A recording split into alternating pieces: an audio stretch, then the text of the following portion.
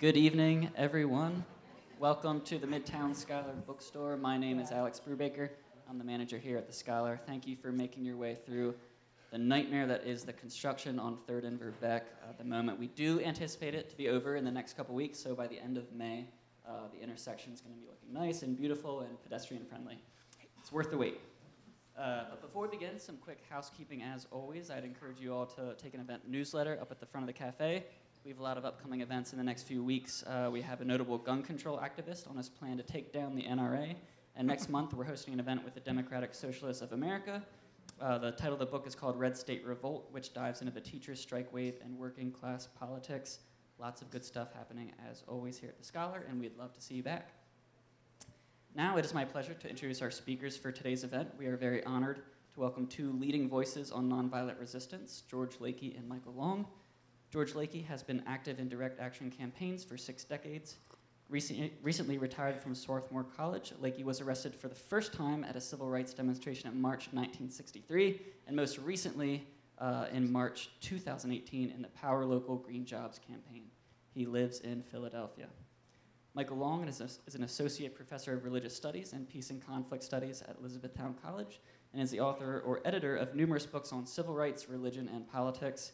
Long has written for the Los Angeles Times, the Chicago Tribune, USA Today, Huffington Post, and many other outlets. His work has been featured or reviewed on NPR, the New York Times, Washington Post, the Los Angeles Times, Boston Globe, USA Today, Salon, CNN, and many other newspapers and journals. He has spoken at Fenway Park, the CIA, the Library of Congress, the National Museum of American History, and many, many more places.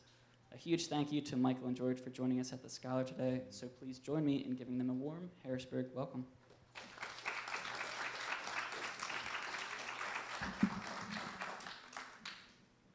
Thanks to Alex, and thanks to the Midtown for hosting us. It's good to see all of you out tonight. It's a beautiful night, so I'm glad you're all in here and not out resisting. Though this is itself, I would think, a form of nonviolent resistance, creating a counter dialogue to a lot of the dialogue that we hear during the day on TV, if you listen as I do. So the format will be pretty simple. Oh, it's good to see familiar faces, too. So thanks to my friends and my students for coming out as well.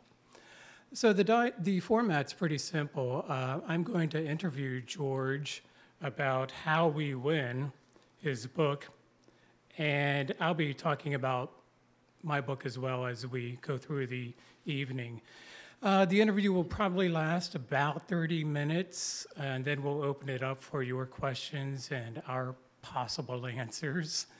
But if you feel so urged during the interview period as well, feel free to shoot up your hand.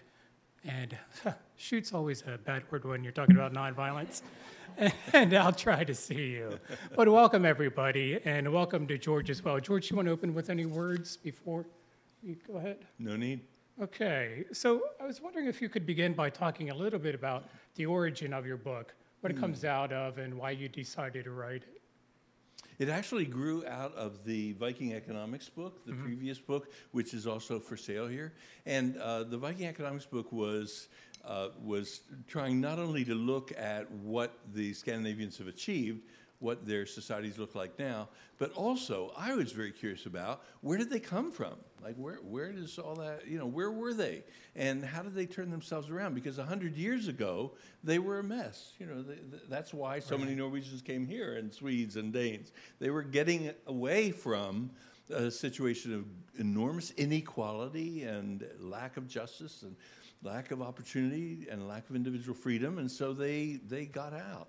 And that was 100 years ago. Now, of course, the Scandinavians are at the top of all the international charts for all kinds of things. Best place in the world to be a mom, best place to be an elder, most individual freedom that exists, most democracy, most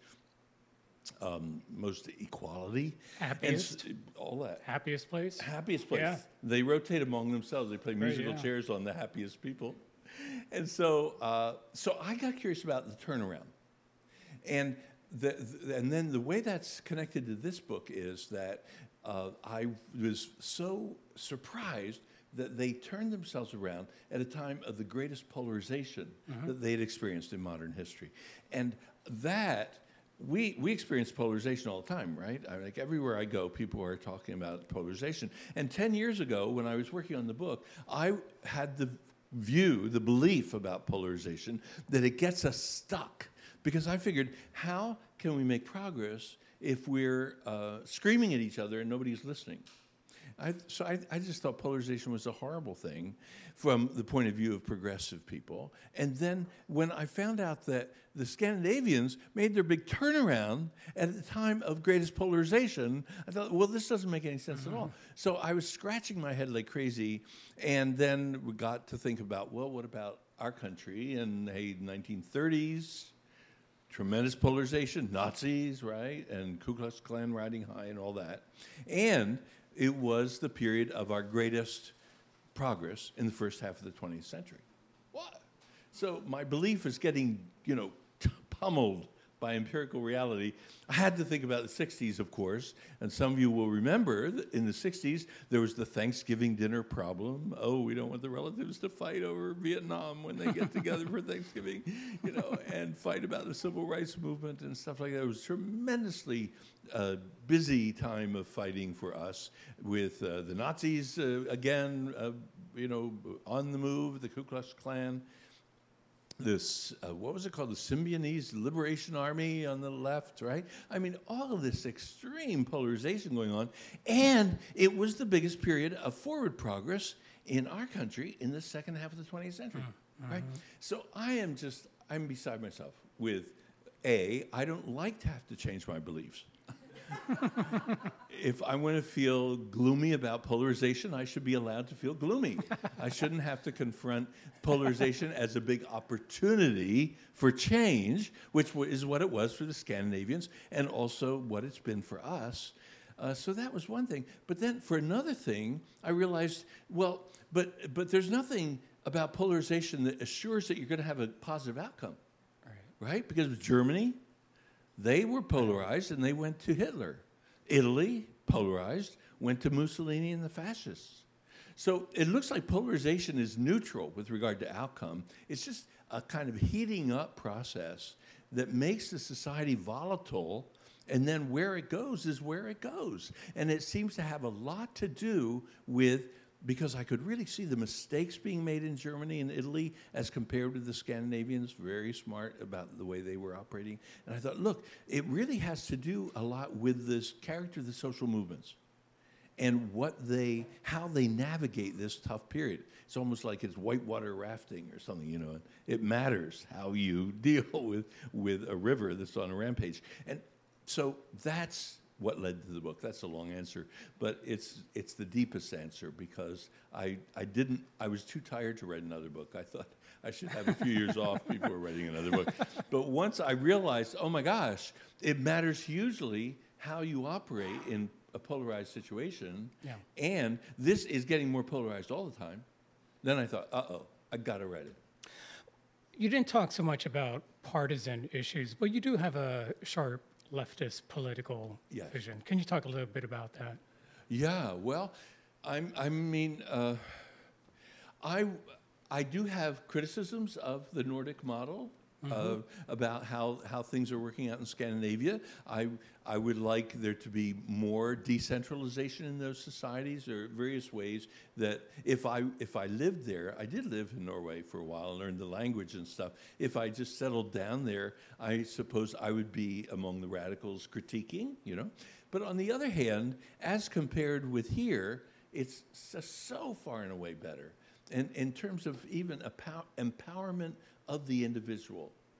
And that deeply impresses me. The fact that once you push the economic elite out of its domination and create a genuine democracy, which we don't have and they didn't used to have, but once you have a democracy, then the individual citizens become very powerful. So, for example, if you were Norwegian and you were touristing around, they love to tourist around because they earn high wages, they have lots and lots of paid vacations, 6 weeks minimum, more sometimes. So they want to see the world, right? A great rail system. Yeah, Yeah. exactly. So let's say you show up in Chile and you're zooming around, noticing things, and you see that they're fish farming, and you're interested in fish farming because we do it back in the old country of Norway. So you're looking at the fish farming setup, and you find out, oh my gosh, this fish farm operation is owned by a Norwegian firm. It's a Norwegian corporation. Oh well, how do they do things? So you're looking around and you're polluted water. Well, we'd never stand for that. And then you get interested in the people, and you find out the people are being exploited, the workers are being exploited, and they're not being paid well. Well, we wouldn't stand for that. So then you go home, when you're finished with your vacation, you go home, you check in with the nonprofit corporation, the commission that sits there in Oslo, and you say, guess what I saw? And you become a whistleblower, and they put investigators on it, and if they find that indeed your observations were correct, they nail that corporation for misbehaving abroad. Can you imagine us running around and then nailing our corporations for the mischief that it does abroad, or the terrible practices? I'm thinking Nike. Are you thinking Nike? Exactly. What an extraordinary empowerment that is. And so my leftism is very influenced by the idea that we should be in charge of our countries. All right, let's talk about that. That has to do with the issue of power, and you address this a bit in your book. Can you describe your understanding of power? You use this beautiful metaphor in the book about pillars. So maybe you could talk a little bit about that. Well, especially, let's see. Actually, I learned this from Gene Sharp, a scholar that we have in common as having been very influential, and some heads nodding here. Gene Sharp, awesome foundational person for the field of nonviolent action. And he figured out that while the conventional way of looking at any power structure is that the power is held at the top, so these days we're obsessed with the White House and the Congress and so on and so on. He said what's actually true is that the rulers are dependent on the cooperation of the people. And that can be best formulated, as you say, by thinking of it as pillars of support that hold up the ruler. And so obvious pillars are the military and the police and the media and the educational system and so on.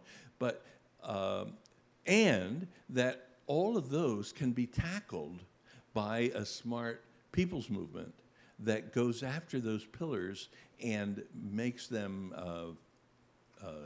woozy, mushy, no longer granite pillars, right? But things that can melt away. And that's how it's possible to overthrow dictators.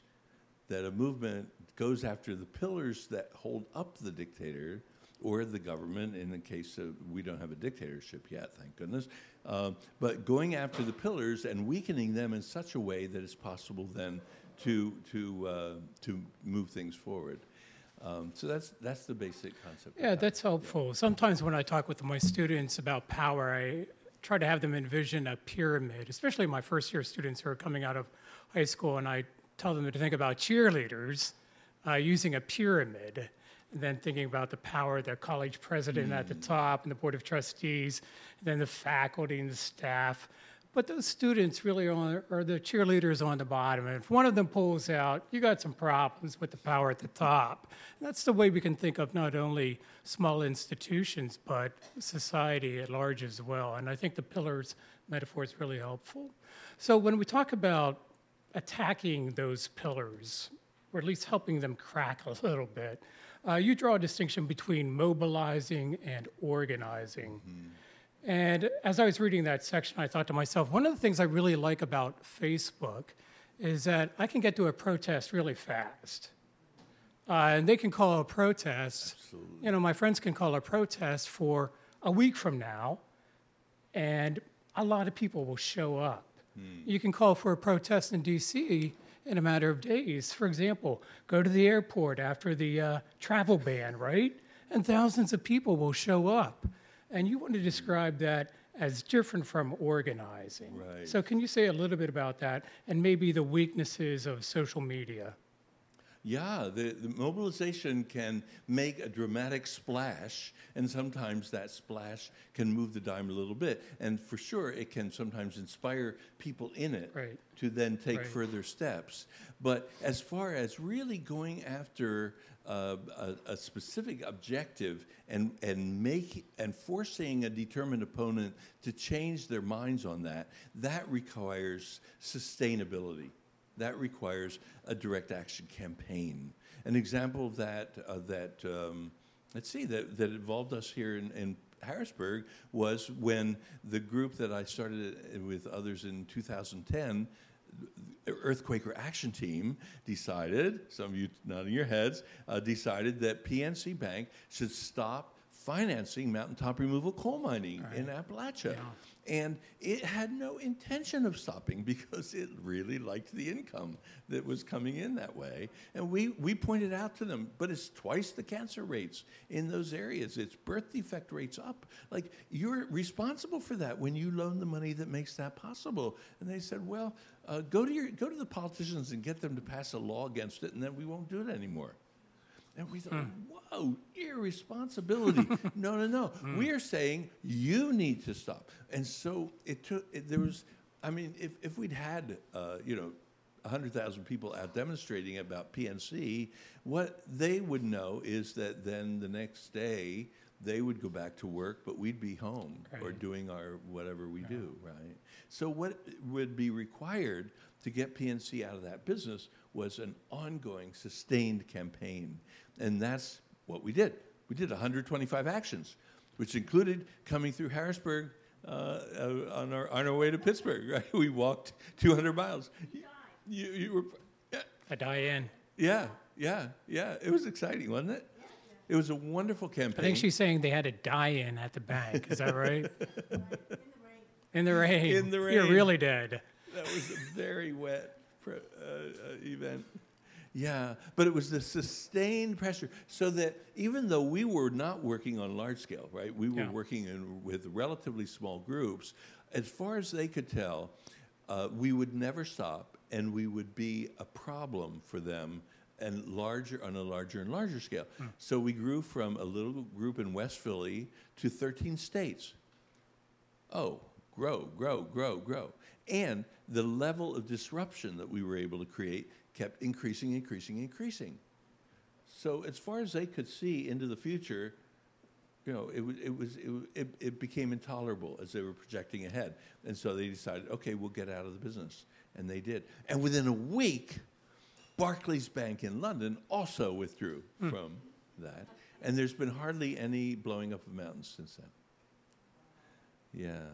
So it's really campaigning that sustained pressure, or you could say that making the pillars mushier and mushier that they're counting on for their profits, that finally get the change made that we want to make. So there was an Occupy Harrisburg movement. Was there anybody here active in Occupy Harrisburg? I see some. Great. I was wondering if you could talk a little bit about the Occupy movement in general, in terms of successful ingredients of mobilization or organization, and then maybe point out some weaknesses of the movement as well. Do you see that as a movement? It was a movement, yes. Yeah. Yes, it was. It was a movement that got total... I think that made an enormous contribution in terms of giving us a chance to talk about the economic elite without sounding like communists. Jonathan Smucker was here to talk about Occupy as well. He was very active in Occupy. Very active. And he said one of the big things that it did was just really change our language. So if I say 99%, you know what that means. If I say 1%, you know what that means as well. That was a Go ahead, huge George. change. Right, yeah. We Just really needed linguistic that. change. We really Yeah. needed that shift. So that was a huge contribution. And it was an expression that we were not really all delighted with the 2008 race to the financial cliff and the fact that the stimulus, the first stimulus that bailed out Wall Street, was not followed up with a second stimulus to deal with the rest of us, and that we were not just okay with that. It was a way of expressing.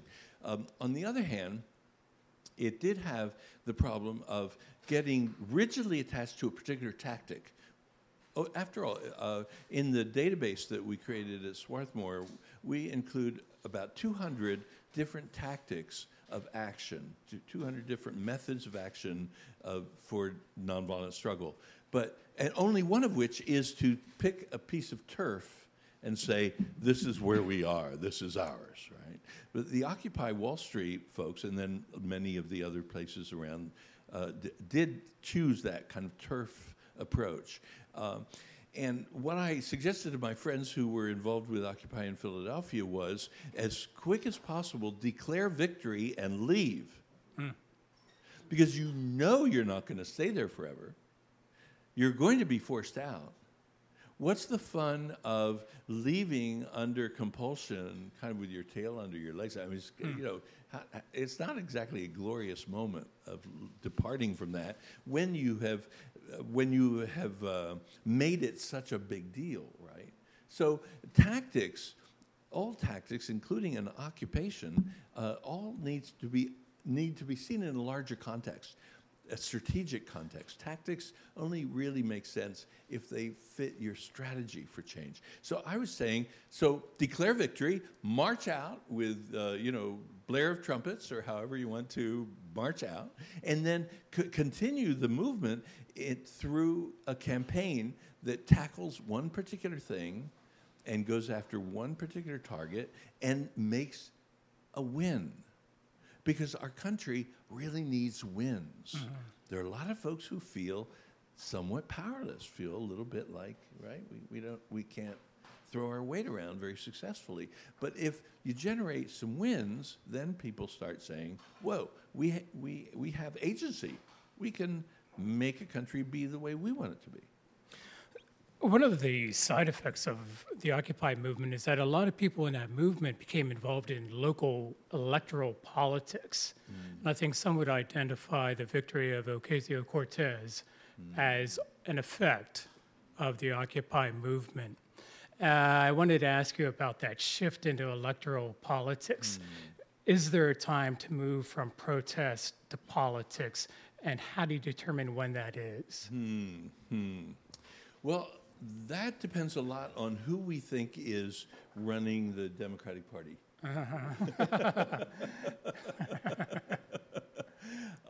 My analysis, backed up by a Princeton study that I have a footnote describing, is that the Democratic Party is actually owned and operated by the economic elite, by the 1%. And that it has, though, as is, of course, the Republican Party, but they play different roles in the political system, very different roles. The Republican Party historically has been the party of repression, of smashing movements, or trying to. The Democratic Party's mode, its style, its job, has been to co-opt social movements and bring them into the loving embrace of the Democratic Party and make sure they don't get a whole lot of what they want. So, for example, if you look at the Civil Rights Movement, the history of the Civil Rights Movement, it made its biggest gains in the period 1955 to 1965, which was the period when neither party wanted to touch it.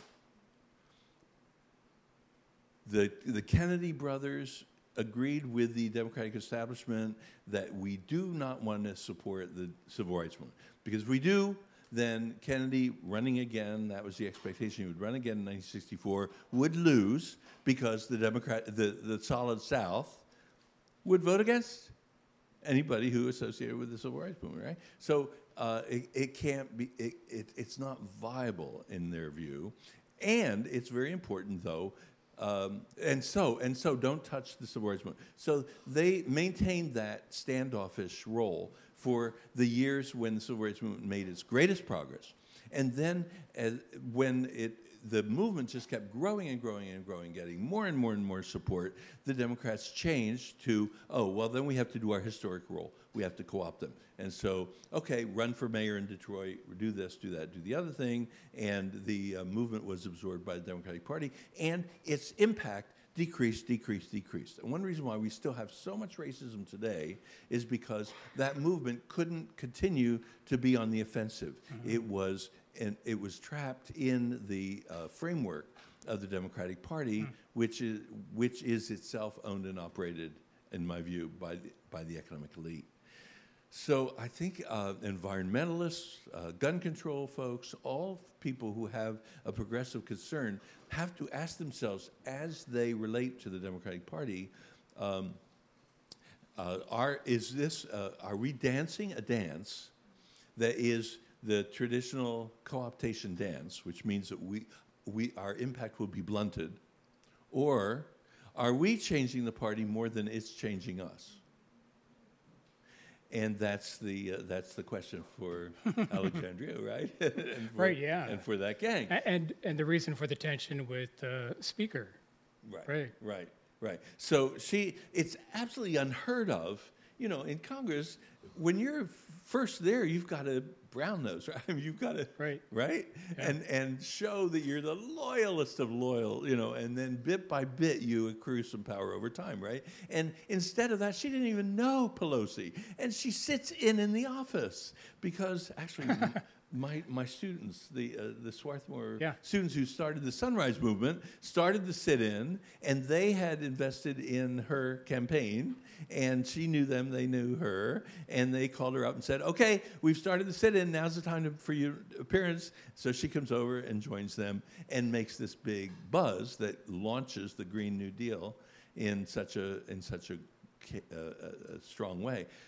So that, I think, is an example of, the parties exist. If it's possible for you to figure out how to use them without them using you, then why not use them? Use whatever's available, right? That is within our ethical framework. That would be an example of using the Democrats, the grassroots movement, the Sunrise Movement, using the Democrats for their own purposes, thanks to their having made links with some of the left Democrats. But that is that tactical, moving that kind of agenda tactically is different from imagining that you can take the Democratic Party as a party away from the economic elite. There is no way they will allow you to do that. Mm-hmm. They're just, because somebody else got there already. So we're going to talk about violent versus nonviolent tactics now. And the Democratic Party really co-opted the civil rights movement right after King died, because over 100 cities exploded in violence that night and in the following days. And all of a sudden, Lyndon Johnson, who was calling King that N preacher, started extolling the virtues of Dr. King and telling everybody to follow his nonviolent path. All of a sudden, King became Mr. Popular, whereas when he died, his popularity was really at an all-time low. So let's talk, and Dr. King, as you know, is famous for nonviolent means. You take a swipe at those who want to use violence in order to advance social justice in the book. Can you talk a little bit about that? You make some room for the Black Panthers' defense, but talk a little bit about that if you would. Yeah, it's a very complicated. And then I'll open up the floor. Sorry. Okay. Yeah. And I want your input too on all these things. You've studied all these things. Go ahead. So I'm talking so much. Anyway, I like to talk, so you're very nice also, very generous to let me talk. So, okay, so yeah, the Civil Rights Movement, of course, I was all in. I was a trainer for Mississippi Summers, 1964. All those Northerners going south to join SNCC in Mississippi. All of that stuff. What a movement that was, and the violence question was so upfront because there wasn't because the level of danger, the level of risk was so enormous, right, in the Deep South. I mean, think of yourself as, what if you were like 20-something and entering Mississippi, you're black, you're a student or taking some time off to go into Mississippi to do voter registration with black people. You know that the Ku Klux Klan is everywhere. You know if you want protection, you don't go to the police because the police are the Ku Klux Klan at night. They put on sheets at night and take off their uniforms, right? So you're not going to get protection from law enforcement locally. You're not going to get it from a state level because the state wants you dead, right? And you're not getting it from the feds because, as I explained, that was a period when the Democrats didn't want to touch the civil rights movement. And in fact, J. Edgar Hoover, head of FBI, was actively trying to undermine your movement. Actively undermining your movement. Okay, so there you are, like as naked as you can imagine to the violence of the most developed and sustained terrorist organization the United States has ever made. And they won. So I go into that question in the book. A time when it'd be so tempting to defend yourself with violence on the assumption that violence is more powerful as a means of defense, but a widely held assumption, right? But because of both strategic insight and, well, mainly strategic insight, I would say, most of the movement that actually made gains relied on nonviolent power instead of violent power, even for protection. Now, yeah, and you're right. I go into this the Panthers as an example in the North because there was such a justification, I thought, to their claim that they ought to be able to carry guns around to defend themselves because the police were the problem, not the solution for them, right? So they ought to be able to take it into their own hands. And they were doing great things for the community. They were doing breakfast programs and education and so on and so on. They were doing a lot of positivity. And they didn't say, we're going to use these guns to go on the offensive and take on the military, try to do an armed rebellion. I mean, that's silly for anybody in America to think they can do that. But they were just saying, we want to use it for defense. But what happened, of course, to the Panthers was that they were defeated. They were just wiped out. And it was the use of the guns that was the pretext for doing it. It wasn't that the federal government went and with police departments, local police departments, Chicago and other places, cooperating, were saying, we don't like their feeding children, so we're going to exterminate them, right? Instead, they said, they carry guns, and therefore, we're going to do them in. And in my own living room, there were a couple of Black Panthers who sat on the sofa with a very, very crowded living room to share what their experience was with the Black Panthers. And they said, you know what? We made a militarist error. We assumed that somehow guns make you safer and therefore you carry them, but that's not thinking ahead about how your opponent is going to use the fact that you're carrying guns against you as an excuse to do you in. And that's it just gets so complicated. It's a very complicated dance, right? So you can be nonviolent for various reasons. One is for principles, right? And that's called principled nonviolence. And so maybe you're opposed to violence because maybe you follow the teachings of Jesus, for example. But there are other reasons, and they're pragmatic and practical reasons, and they're the ones that George is hitting on. And I'll just add another one, Erica Chenoweth. Maybe I can give you a book to read. It's on Civil Resistance by Erica Chenoweth. And she's done a lot of studies to suggest that nonviolent campaigns are actually much more successful, twice as successful as violent ones in accomplishing their goals. So that's good to keep in mind as well. I think we'll open the floor to questions. Alex, to my right, has a microphone for any of you, especially those of you who are involved in Occupy Harrisburg. I'd like to hear about some of the challenges that you faced. If you have a question, just raise your hand and I'll come around with the microphone. Yeah.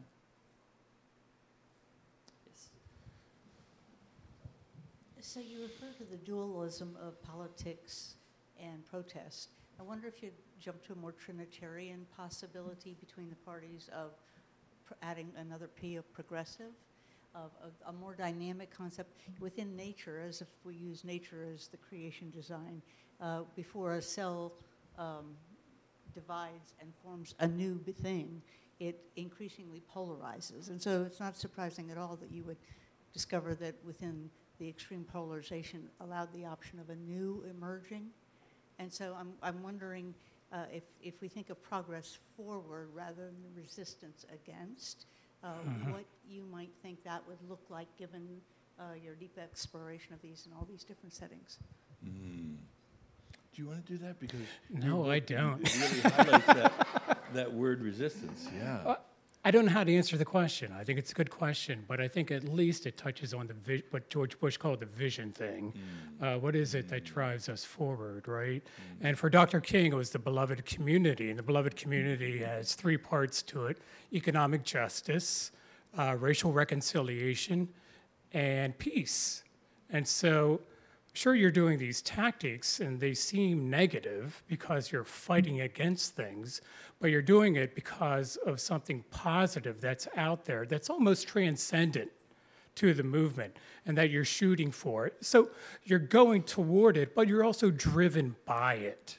And so for Dr. King, the means of a movement have to reflect the end of the movement. For Dr. King, the end coheres with the movement. And he and both Gandhi said the end should pre-exist in the means. So I hope that gets a little bit to what you're talking about. Well, I just wonder in terms of the dynamism, the dynamic aspect of things arising as there's a need for them to arise. Oh. And then when the need is met, they no longer need to exist. So I had a little bit of a question, and maybe in terms of the structures and the pillars, and acknowledging that all of our societal pillars, if you will, of education, government, transportation, economics, are all in advanced stages of osteoporosis and just need a touch to fall over. Given that that's the current crisis situation as well as the increased polarization, what would you see as being constructive to moving forward rather than forming new institutions? Well, maybe I could. Hey, George. A cool thing about the Viking economics book is that it's more holistic. It tells about the multiple things they did in the middle of their polarization in order to move forward. Yeah. My current book really focuses in on this technology called nonviolent direct action campaigning. But the Viking economics shows that the Nordics were very reliant also on co-ops, building the new institutions that they hoped would really run society. And it's amazing how strong their cooperative movements not only got historically, but still are today. Like an average Swede is a member of 3 co-ops, for example. The dairy industry is in Norway, and Denmark is largely cooperative. The largest single bank in Norway is a cooperative bank. It's a publicly owned bank, and so on. So they did a lot of work in connection with their vision. As Michael says, they had a vision of what they wanted, and then they kept thinking, well, what are pieces of that vision that we could do right now, even while we're in the midst of struggle? And so they were able to, for example, do co-ops, even while they were going after the pillars and weakening those pillars. In a sense, you could say they were building new pillars for a different kind of society. Alex, yeah. Hello. I have a quick question. So I do political work. Leave it at that. How do we combat the rhetoric of rage that is coming from the actual entrenched Republican institutions? And is that concerning?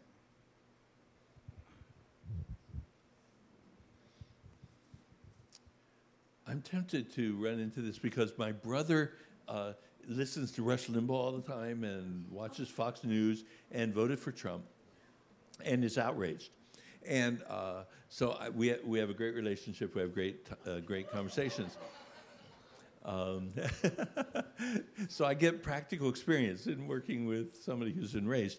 And I ask myself, as he's raging on about this or that, I ask myself, what part of this can I agree with? And when I ask myself that internally, I find it's amazing how much I can agree with. For example, he also liked very much Bernie Sanders. And he liked both Bernie and Trump because they were both outliers. He said both of the major parties have sold out the blue-collar working class of America, and the small farmers have been sold out by both parties. So he said, and Sanders is not controlled by anybody, and certainly Trump is not controlled by anybody. So I'm gonna, let's hope Bernie makes it. Well, he didn't, and so then it was Hillary, the very center of the Democratic Party establishment, and then you had Trump on the other hand. So he thought, well, vote for Trump because at least he's an outlier on on what he thinks is a bad day. He may accidentally do something good. So he rages about the walk away from what he calls common people or ordinary people that has happened massively in our country. And it even happens regionally, right? Like when I brought my book tour to Iowa, there was somebody came up afterward with tears in her eyes saying, "Thank you. You're the first East Coast author who's bothered to drop out of the sky and visit us here in my state. Because all the East Coast and West Coast authors just do flyover. They couldn't care less about us, There's a lot to be angry with. So I just try to find things to be angry with that's coming from the Republican side and ask myself, what part of that can I join? And then we have great conversations.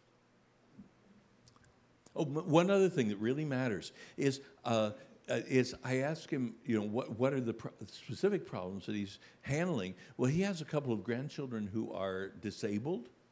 His daughter, their mother, is a hero because she's working so hard to get services for these youngsters, and it's so hard, and she works herself to the bone to try to get the help for them, right? And how many Trump voters have medical problems in their families? How many, especially working class voters, have older people who are facing a pensionless future and so on, right? So what do I say? I say, so I'm back from Norway. I say, oh, guess what? I'm back from Norway. I learned something about how your grandchildren would be, the services for your grandchildren, in Norway. It would be blah, blah, blah, blah, blah, blah, blah. And the way that fits into their healthcare system is blah, blah, blah, blah, blah. And he says, sounds like a plan. So he is all ready to sign up for socialized medicine as long as I don't use that word, the S word, but instead describe the actual, how it actually works. It's just so sensible. And that's why I wrote Viking Economics, because so much of what they do is just so sensible.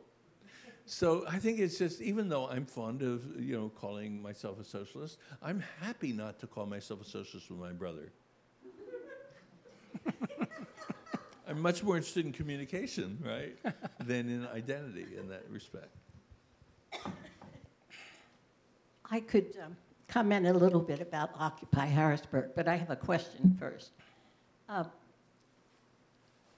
Norway, the Viking countries, are doing everything right. Well, you know what I mean. kind of. But they have less religion than the rest of us. Mm-hmm. And this country that, is so religious is doing worse things than anybody else in the world. Do you have an explanation for that?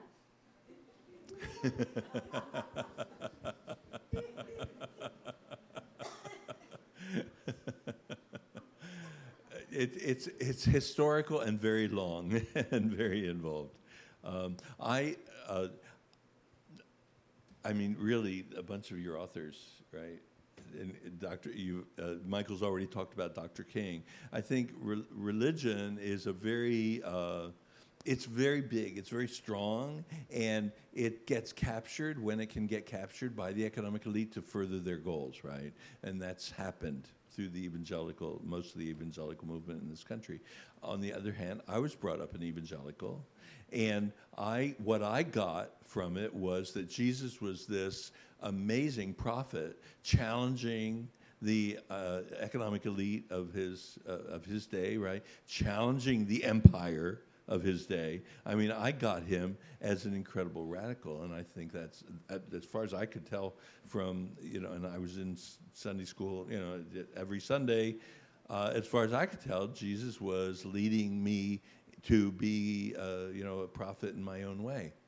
So it's very powerful and ambiguous in the way it gets used and the way we can use it. So I'm for respecting its power and accessing it for people who are interested in doing that in a way that really supports them. Yeah, Karl Marx talked about religion being the opiate of the masses, and so the elite would use religion in order to drug the masses, make them sleepy about their material conditions around them, so that they would be satisfied with heaven out there, but not about earth here. I think that's part of the problem. But folks like Dr. King used religion to challenge social systems. It's just that there aren't enough people like Dr. King. The other thing I'd like to note is that religions tend to be tribal. And tribes are all over the place. It's just not the tribe of Christianity. It's the tribe of my church down the street. And our God is not your God. And your God is not their God. It's just not true that people all worship the same God. That's just bullshit. They don't. We all those who worship their own God. And that creates huge problems and conflicts, just by virtue of its existence.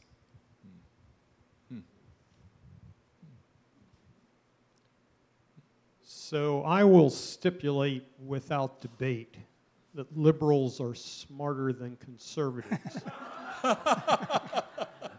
But my question is, are they smart enough to overcome their inherent deficiencies? And current circumstances would seem to indicate that they are not. Right. So why aren't you doing better?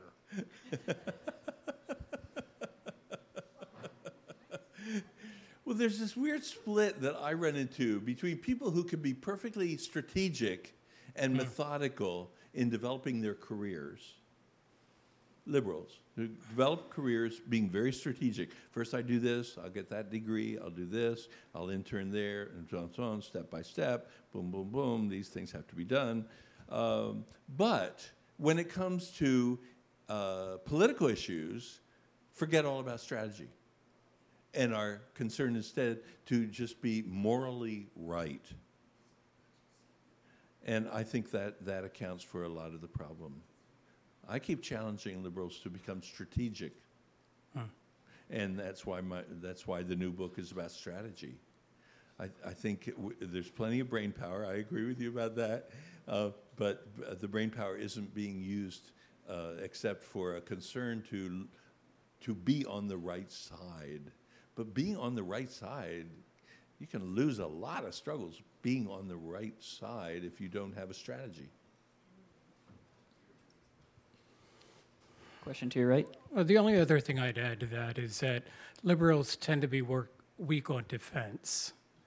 And when elections happen around issues of war and conflict, liberals fall flat. Republicans and patriotism take off. And so why is there concern among Democrats about a war with Iran? Trump will win the next election.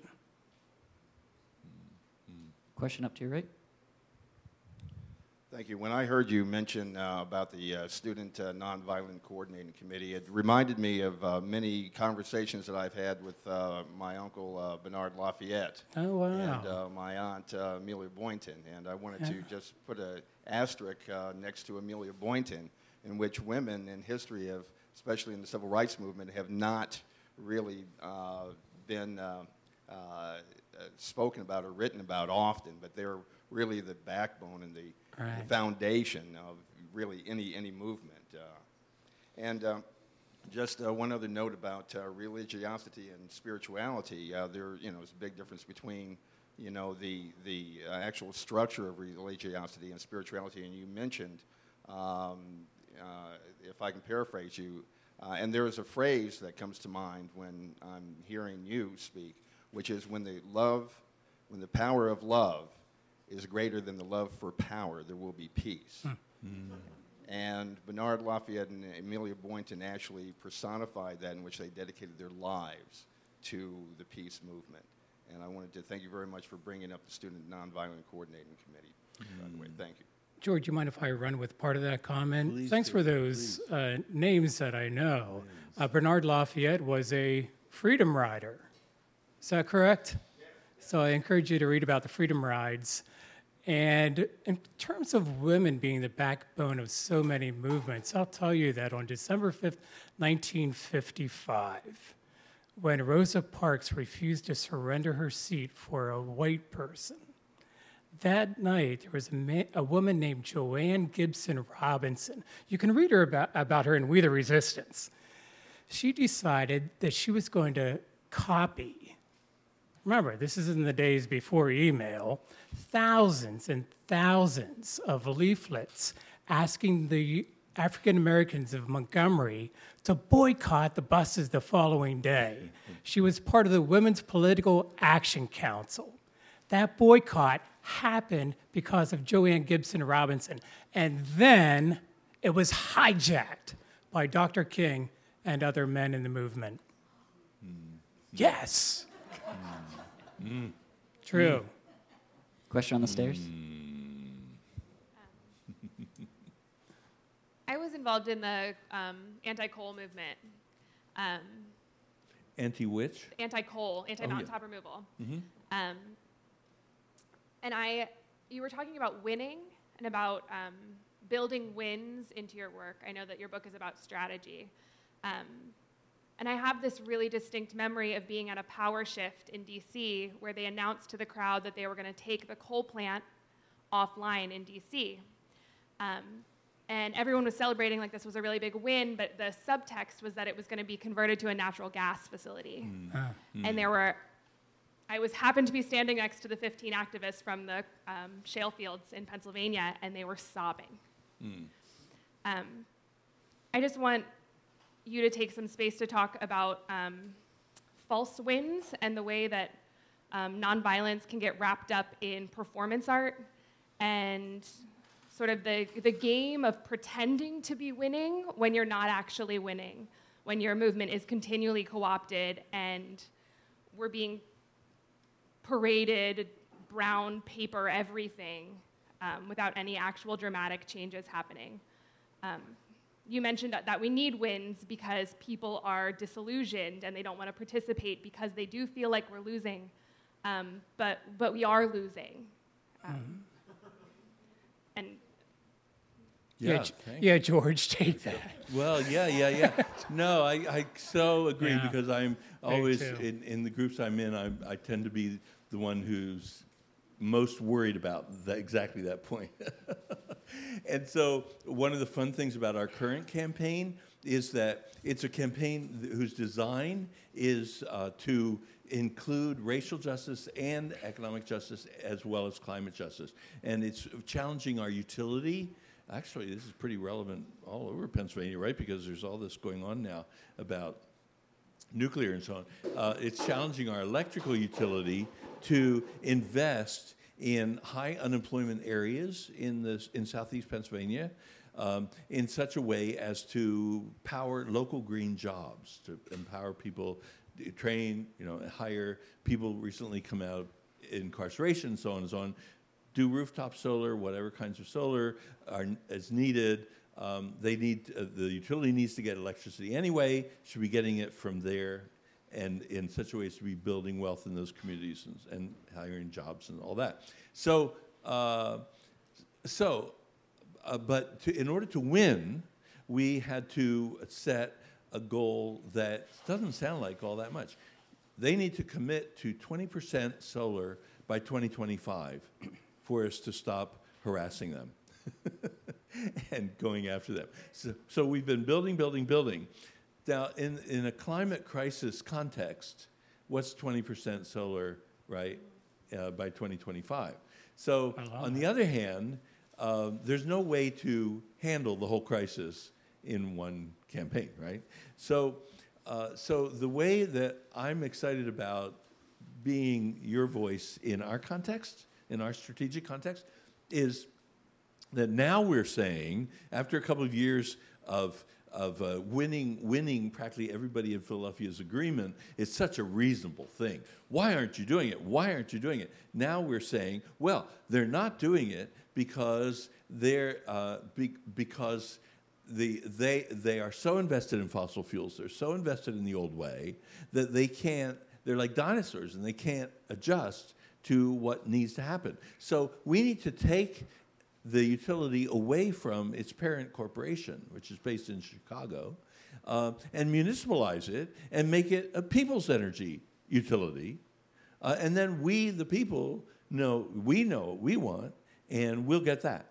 So, so that's an example of how sometimes you can go after what looks like a not very big goal, and yet is, they're not agreeing to it yet, and then start threatening them with something that really stretches to the whole vision question. Why are utilities owned by private concerns anyway? Right. So you're talking about scaling down, George. Sometimes you just need to scale way down to have a really. I was reading about this in Michael Walzer's book, Political Action, which I also recommend for you. That just came out, in which he talks about tactics too. Sometimes you just need to scale really far down just to get the smallest of victories so you can have some hope to go on. And so if you fail in that victory, if you fail in that one campaign and you can't see succeeding elsewhere, get something really, really tiny where you can make some sort of difference for the group so that it has some sense of hope about going on. The other thing I want to say is I want to make a case for failing, too. We the Resistance is full of campaigns that have just completely failed. And today I was writing about children's campaigns, children's nonviolent campaigns, campaigns in which children played a prominent role. And I was putting together these stories because I wanted to share them with children. And it became really depressing in some ways because all of the campaigns failed. None of them succeeded. And they were very important campaigns in history. For example, Mother Jones campaigned with milk children in 1903. She had to march to New York to the home of President Theodore Roosevelt to demand reforms for child labor laws. And it didn't work. It worked many, many years later. But, wow, here I am studying it today and sharing that tactic and the dreams of those children with other children. I think there's beautiful value in that. But I also want to say that sometimes we do become so concerned with effectiveness and with the numbers of people who are joining us that we lose sight of why we're doing what we're doing. Sure, we want to win, and that's what George's book focuses on. But damn it, if we don't win, we did it anyway. And we acted on our principles, and it would have been horrific had we not. Nevertheless, a win is awesome. Hi, I just have a quick comment and question. When you talked about Iran, I just saw somebody tweeted today an old 2012 tweet of Donald Trump that said, Barack Obama is going to go to war with Iran so he can win the next election. He wrote that in 2012. Wag the dog, have you? Yeah. I was like, oh my God. Wow. That's On his mind. Yes. On his Oh, mind. didn't he accuse President Trump or President Obama of playing too much golf? That too. So I wanted to ask about this book. So you talk about some of the politics going on now in the United States in this book, including the fact that the Republican and Democrat Party are both, under the elite co-op. Mm-hmm. So do you address that in this book at all? This book assumes that that's the case. That is, it assumes that the economic elite owns and runs both parties, and then asks, well, then what do we do in that context? And actually, it's a multiple step narrative in the book. And so it starts with nonviolent direct action campaigns to chalk up some wins so people think, oh my gosh, maybe I have capacity, maybe I have agency, maybe together we can collectively get something done. And then the campaigns in this book, this is what I propose, campaigns very often create a movement among them, right? Like the anti-nuclear power campaigning that was done here and many, many places in the country. So there was an anti-nuclear power movement, right? And there were some campaigns won, some campaigns lost, but the movement as a whole won. The economic elite wanted 1,000 nuclear power plants in this country. They got about 80. We won, they lost. So that's a movement. But then it has to go farther than that. The question then becomes, okay, so the civil rights movement stimulates this movement, that movement, Chavez, and so on, student movements, peace movement, so on, so on, so on. There are all these movements. Then the question is, will those movements get together and thereby create the scale that enables our dreams to come true, because it needs to be that scale to be able to push the economic elite out of the way and create the society that we want to create, including one that makes the climate change adjustments that are needed, right? We can't do that and have the economic elite both. So we have to get rid of the economic elite's power, its domination, in order to be able to do that. But that requires multiple movements. So the way I then thought backwards was, well, what are the ingredients in the nonviolent direct action campaigns that we organize that make it easier for the movements to get together? Because there's very big temptation for one movement to make an independent peace with the economic elite, and while the other ones aren't, that kind of thing, right? Competitiveness shows up among activists. So we need to build into the campaigns a kind of DNA that then results in the movements being able to form coalition. And that's what enables us to throw out the economic elite. And that's what they pulled off in the Viking countries. It was easier for them to do it, which was why they did it so long ago.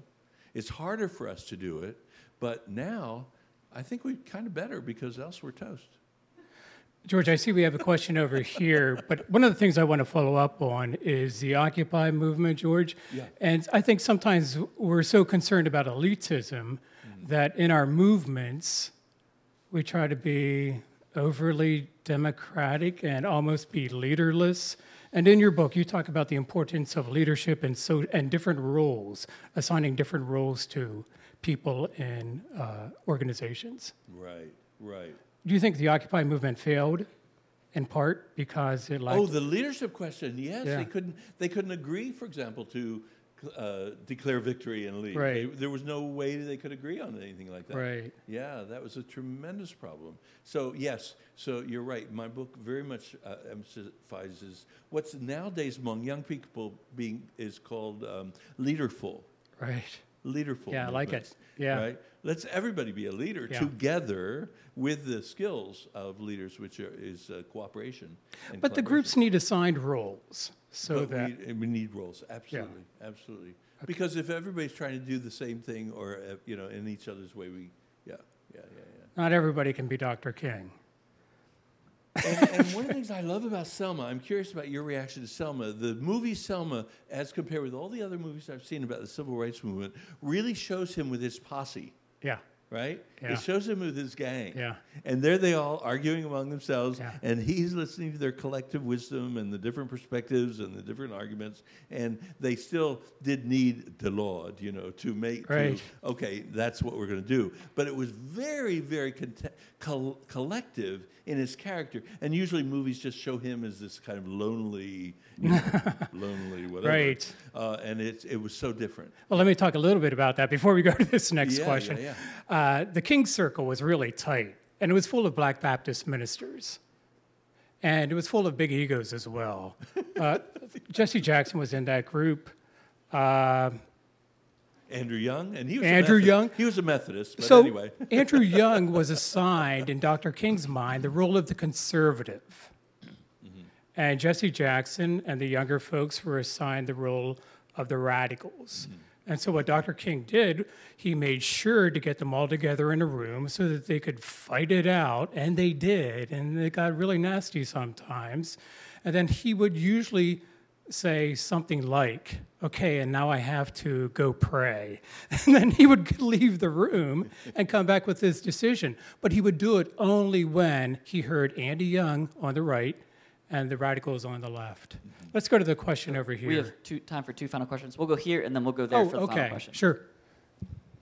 Hi. Yes, I was involved with Occupy Harrisburg for a while, and now for the last 2 years, I've been one of the organizers of the local Indivisible chapter. And just to speak to a couple of points that came earlier, why liberals might not be doing as well. There's been some studies done on the psychology of conservatives versus liberals, and how that fear factor really motivates the people on the right, the conservatives, whereas fear is not as motivating for liberals.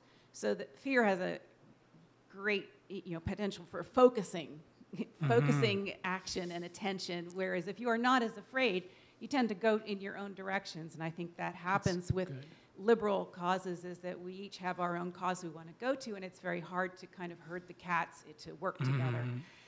Certainly within Indivisible, that's also a chore, because there are so many problems now. And even within, we want to make inroads at the grassroots political level in order to try and change things from the grassroots up in terms of the political parties. But when you have a lot of these things just taking people's attention, and they only have so much time because everybody's out there, with their kids, or earning a living, or just doing what they need to do to survive. So part of the problem is, one, how do you get the time to do what's necessary to do all these things? And two, how do you motivate people and new people? Because especially in the Indivisible, at least the chapters around here, we're pretty much 85% women 50 years old and older. So we don't have the diversity to really connect with a lot of different groups to build those coalitions. We're trying to do that more, but those are the challenges that we have in order to do these kinds of grassroots activism. So that gives a chance to come back to the roles point that you made, because what's really worked for us in Earthquaker Action Team, this action group I talked about, we sustained our campaign for 5 years. That's a long time to sustain. 125 actions, people in and out of jail. It was amazing. But we figured out a way not to burn anybody out and to enable people to have lives, rear children, whatever, and study, whatever, get ready for exams and so on, and still keep things moving at a very high pace. So, and I actually describe that in the book, or actually one of my colleagues describes it, because it's a new formulation, and I've been in so many different kinds of movement organizations over the years, and this is something new that we invented that it seems to be the most sustainable thing so far for enabling people to do quality work but not burn themselves out and take breaks and be able to have a life at the same time. So that's, and the roles concept is really, really critical on that. Yeah.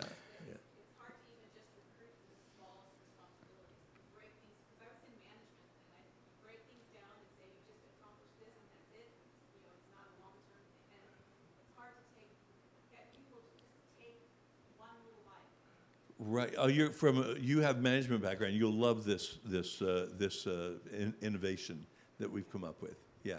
Yeah, I really recommend that part of the book where he talks about different roles. And this isn't addressing your question at all, but Michael Walzer also makes the case that big causes at a national level really need professional organizers.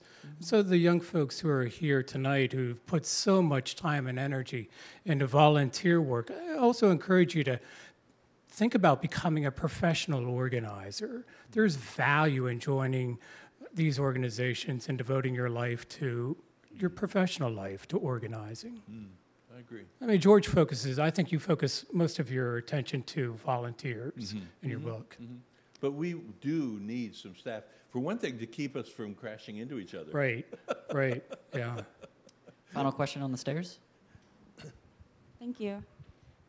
So I'm curious because I didn't hear it, maybe I missed it, but I was wondering what your definition of violence is. Can't quite hear you. I was wondering what your definition of violence is, and do you think violence is only really in terms of physical altercation? Because the way I understand violence isn't just physical, it's also systemic. So in the example you use, like Rosa Parks, her sitting on the front of the bus was an act of nonviolent resistance, yes. But her getting pulled off of that and arrested doesn't address the part of the story where white people on the bus are not helping her, when white people are actually like just sitting there, also not participating in any physical violence, but they are being violent. And I also think about how like Dr. King is so often talked about in these like really romantic, nonviolent ways, but he, by the end of his life especially, wasn't completely nonviolent. He started advocating for the need for violence. Like the phrase, which one is, I think, very popular, is riots are the language of the unheard. There's also another one where he said, urban riots must now be recognized as durable social phenomena. By the end of his life, he did recognize the validity of violence, and considering like Gandhi and Lenin also were nonviolent activists, but also Lenin beat his ex-wife, so let's take that with a grain of salt. But all of those people were still shot and murdered. And then I think a lot about Standing Rock, and I think about how the majority, all of those actions were nonviolent. It was very intentionally nonviolent. People prayed, they danced, they chained themselves to equipment, they blocked off roads, they went to town or city meetings to try to talk to legislators. The youth did a run all the way to DC to talk to DC legislators. They danced even with the cops who were actively there, like arresting them. They arrested them later the same day they danced with them. And they were still met with pepper spray. They were met with cold water from like really high pressured hoses, as you probably saw in the civil rights movement, during like negative 30-degree weather. There was a huge story where a girl got her arm almost blown off by a beanbag shot out of a gun from the cops, and dogs were released on them. And they still built a pipeline after all of that resistance. And I wonder how much nonviolence can and will get us if that is what we're up against. Because that was some of the most like brave and like intense nonviolent action I've ever seen from thousands of people, hundreds of thousands throughout the whole like process. And nothing came of it. Obama himself, I guess, near the end of his term even said, please don't build the pipeline, or like was against it. They still built it. They found loopholes. They built even when their permits were pulled. And that happens to pipelines everywhere. They still build. So when is nonviolence like gonna win? So nonviolence has won. I do want to point that out. It's lost a lot, and the assassination of Dr. King is a perfect example. And we can find lots of anecdotes where nonviolent campaigns have failed because they've met violence. If you look at the data over a long period of time, you will see that nonviolent campaigns, especially since 2001, have won twice as many times as violent campaigns. And here I'm going to point you to Erica Chenoweth, who's a scholar of nonviolent campaigns and an active participant in nonviolent campaigns as well. And she makes a case, and she backs it with data. It's beautiful work. I think it's called Why Civil Resistance Matters, that nonviolence does win, it has won, and it will win. It takes a long campaign sometimes to win. Now, violence runs through these nonviolent campaigns as well. They run through in terms of personalities. Sometimes they break out in violent flanks, but even a nonviolent movement that has violent flanks is less likely to win than a purely nonviolent movement. Now, that's not to say, as I said, that there's violence. I mean, if I have a student who's sitting here, Abby, in class, Abby, if I remember, you define violence as acts of omission and commission that cause harm physically, emotionally, psychologically. Is that right? Would you say that's a fair definition? And you can see those acts in nonviolent leaders like King. He was clearly violent. And Dr. King, when he started the civil rights movement, had guns all through his house. He was not nonviolent. But he came to see the wisdom of nonviolence through Bayard Rustin and some Quakers who taught him about pacifism, too, as a way of life. And I do want to distinguish... And Coretta Scott King. And Coretta Scott King, too. And I do want to distinguish between pacifism and nonviolence. You don't have to be a pacifist to be nonviolent. Pacifism is a commitment to a way of life that refuses to use violence as a means to accomplish goals. But there are lots of people in nonviolent movements who are simply not pacifists, but who are driven by the effectiveness of nonviolence. Believe me, I hear you, and sometimes I'd love to be violent. There's no doubt about that. But in terms of the question of effectiveness, I know that in the long run, chances are I'll be more effective if I remain nonviolent than if I become violent. That's just what the data teach me. That's what history has taught me as well. Pardon me? Erica Chenoweth and Maria Stephan, Chenoweth and Stephan. And if you look at the U.S. Institute of Peace, you'll find studies indicating the same thing. I'm just not making this stuff up. I believe you that historically nonviolence has made changes. I'm just concerned that using it as a primary tactic when it requires a long-term process in the face of climate chaos is not viable. And I'm not saying that like a violent uprising is the solution. I'm just saying I don't feel like I get good answers from the nonviolent movement that will actually make change as fast as we need it. Well, it may not make change as fast as you need it, but let me encourage you to be violent and see how successful you'll be. I'm not encouraging you to be violent, but try violence and you'll see how successful you'll be. You'll end up in jail for a long time. You won't collect allies, the allies you need to secure the power you need. Studies suggest, I hate to say that, I sound like, when I was a kid, but studies tell you that if you remain nonviolent, you will gain more allies and more partners in order to accomplish the power you need. If you're violent, you're not going to do that. If you go out and use violence right now to accomplish some goal, you're not going to get many backers at all. If you use nonviolent, you're much more attractive to the people you need to get the power you need to accomplish your goals. I mean, violence is sexy, it's attractive, it's ineffective. George, you want to add to that? Yeah. In fact, the evidence, the track record of armed struggles is that they can take very, very long time and then lose anyway. In the Philippines, for example, now it's been 40 plus years that the guerrillas have been using, armed struggle to win, and they just can't win, and they just can't. And then at one point along the way, one of the things they wanted to do was throw Marcos out. and they couldn't do it. And then along came a nonviolent campaign, which threw them out in a year and a half. There's a lot of examples, actually, in which nonviolent struggle has been more efficient, actually gotten things done quicker than violent struggles that were happening beforehand. In fact, my first study of research of this kind was 1944 in El Salvador, when there was an armed struggle to get a dictator out who had been in power for 10 years, and it failed.